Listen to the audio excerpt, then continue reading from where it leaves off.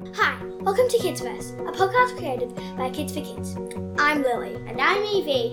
And each month we talk to people about their jobs. This month we're talking to Grace. She's a nurse at the Royal Melbourne Infectious Diseases Service and works with the COVID-19 patients. She also has recently recovered from contracting the disease. Fact. In 1346, the Black Death or Plague devastated Asia and Europe. It was considered a pandemic, and some people believe that it wiped out over half of Europe's population. The plague was spread by fleas on infected rodents. The plague returned in the 17th century, and some people believed that eating crushed emeralds or a pickled onion every day before breakfast would keep the plague away.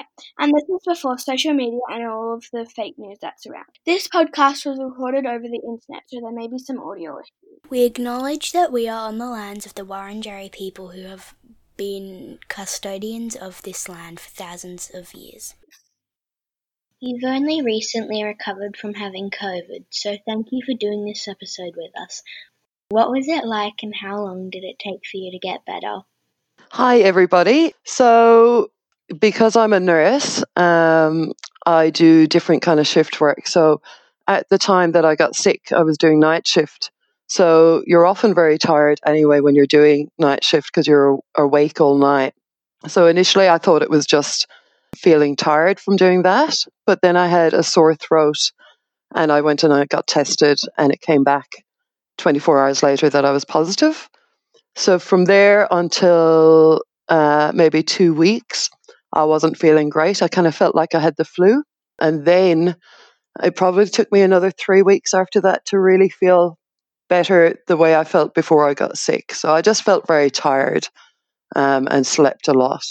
And that's what my body needed. So some people can get better a lot faster than that. Some of my colleagues who have had it have been back at work 2 weeks after getting it. So it really depends on the person. What is COVID-19 and why do they call it coronavirus and COVID-19? So COVID-19 is the name of the illness. And what it is, there's actually 7 coronaviruses that have been identified. One is MERS, so that's a Middle Eastern respiratory illness that you actually catch from camels. So if you're ever in the Middle East, don't go riding camels. And there's another one called SARS, and that was in Asia, I think around 2002. So that was a similar one to what we have now. A respiratory illness. And then there's 4 other coronaviruses actually, and they kind of cause something like a mild cold. COVID-19 is the name of the illness, but then SARS-CoV-2 is the name of the virus. And they're called coronaviruses because under a microscope it looks like a crown, or the little spikes look like the solar corona around the sun. So that's why it's called coronavirus. And the COVID-19 is because it was identified in 2019. What do you do on the Royal Melbourne Infectious Diseases Service? I'm an ANUM on the ward, so that's an Associate Nurse Unit Manager. So that means I'm in charge of the ward in the shift that I work. The ward is specifically designed for infectious diseases, so there's 14 single rooms and 2 shared rooms, and they all have something called negative pressure, and it just means that the air in the room doesn't come out into the corridor, it gets sucked out into the atmosphere. So we're on the very top floor. We get lots of different infectious diseases on my ward. We only have COVID at the moment, but usually we can have things like TB, which is a bacterial infectious disease. We can have chickenpox or the measles.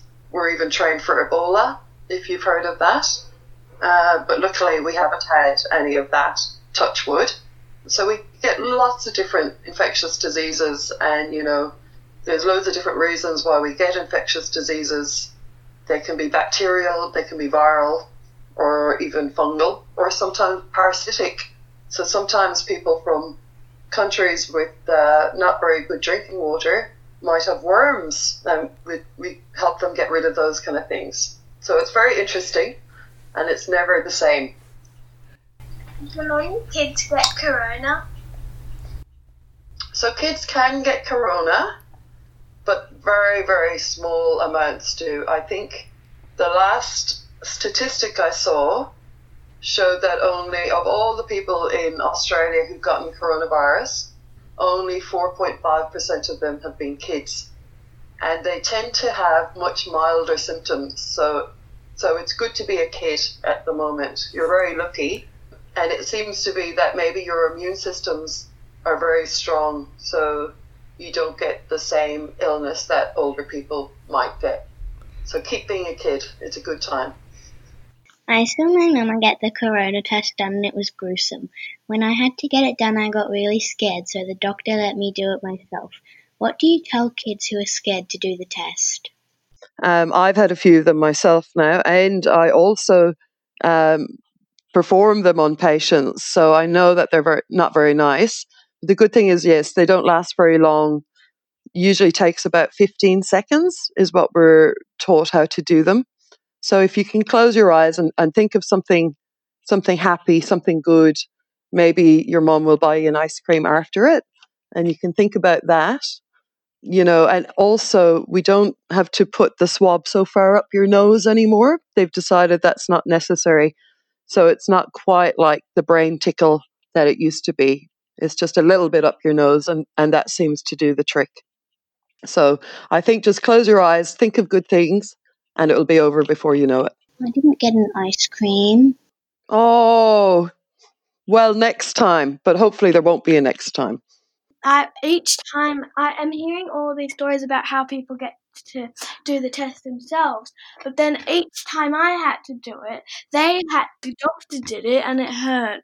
And my mum said that on the news there was this new one where it was just on the tongue where you had to spit somewhere. So then when she asked if we could do that for me the second time, and apparently they didn't know about it, so we didn't do that way, but it was on the news. They should have known. We haven't really been using the saliva one either, only because we've been told that you need 30 milliliters of saliva, which doesn't sound that much, but if you've ever seen a shot glass, that would be filling that up with saliva, and it's quite a lot of saliva to try and try and muster up. But if you feel like you can't do the swab, I'm sure that some places are going to let you do the saliva test instead. Is this virus going to be with us for a long time? We keep having to go back to remote learning. Yeah, so that's a hard question to answer. And truthfully, I think we'll probably be living with this virus for a while yet.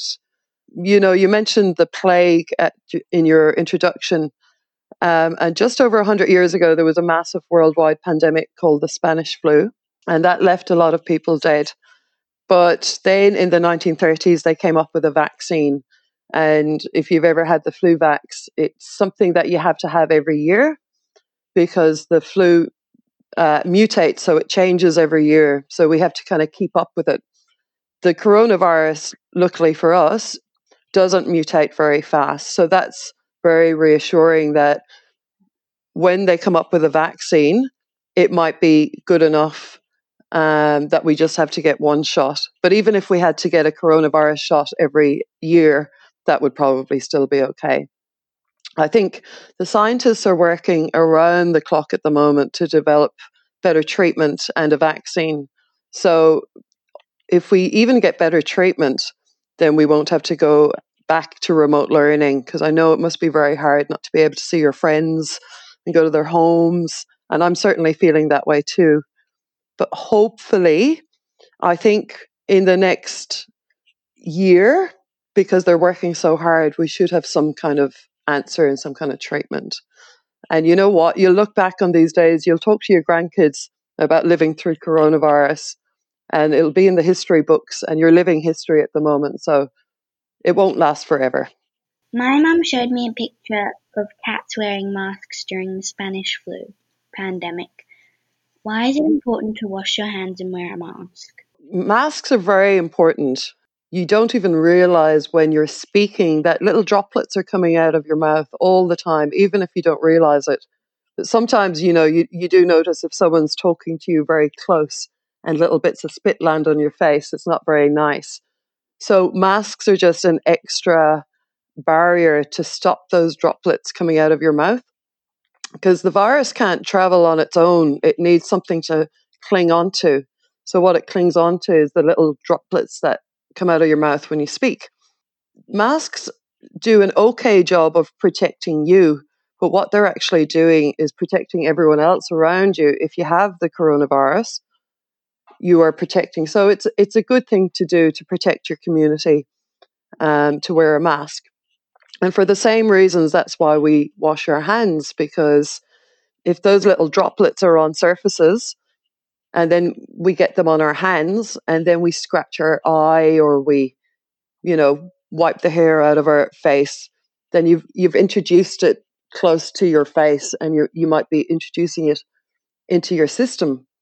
So that's why we have to wash our hands and we have to sanitize. We have to wipe down surfaces a lot more than what we're usually used to. But it's all to stop that transmission of the virus to other people. So I probably wash my hands about 1,000 times in an 8-hour shift. Before I touch a patient, after I touch a patient, after I touch anything, I wash my hands. So my hands are quite dry at the moment. Izzy and Millie from the UK wants to know, how do you go to the toilet with all your personal protective?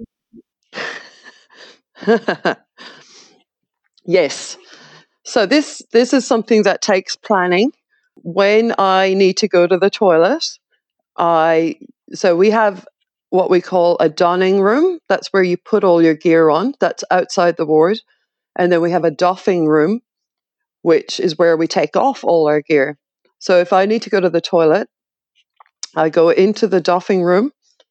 I do hand hygiene, and then I take off my eye shield, and then I do hand hygiene, and then I take off my head cover, and then I do hand hygiene, and I take off my gown and my gloves, and then I do hand hygiene again. And then I leave the ward, and then I do more hand hygiene.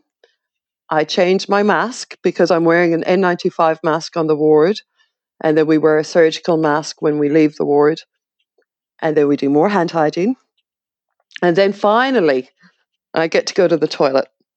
So that takes about 10 minutes. And I usually would have a drink of water then and grab that opportunity.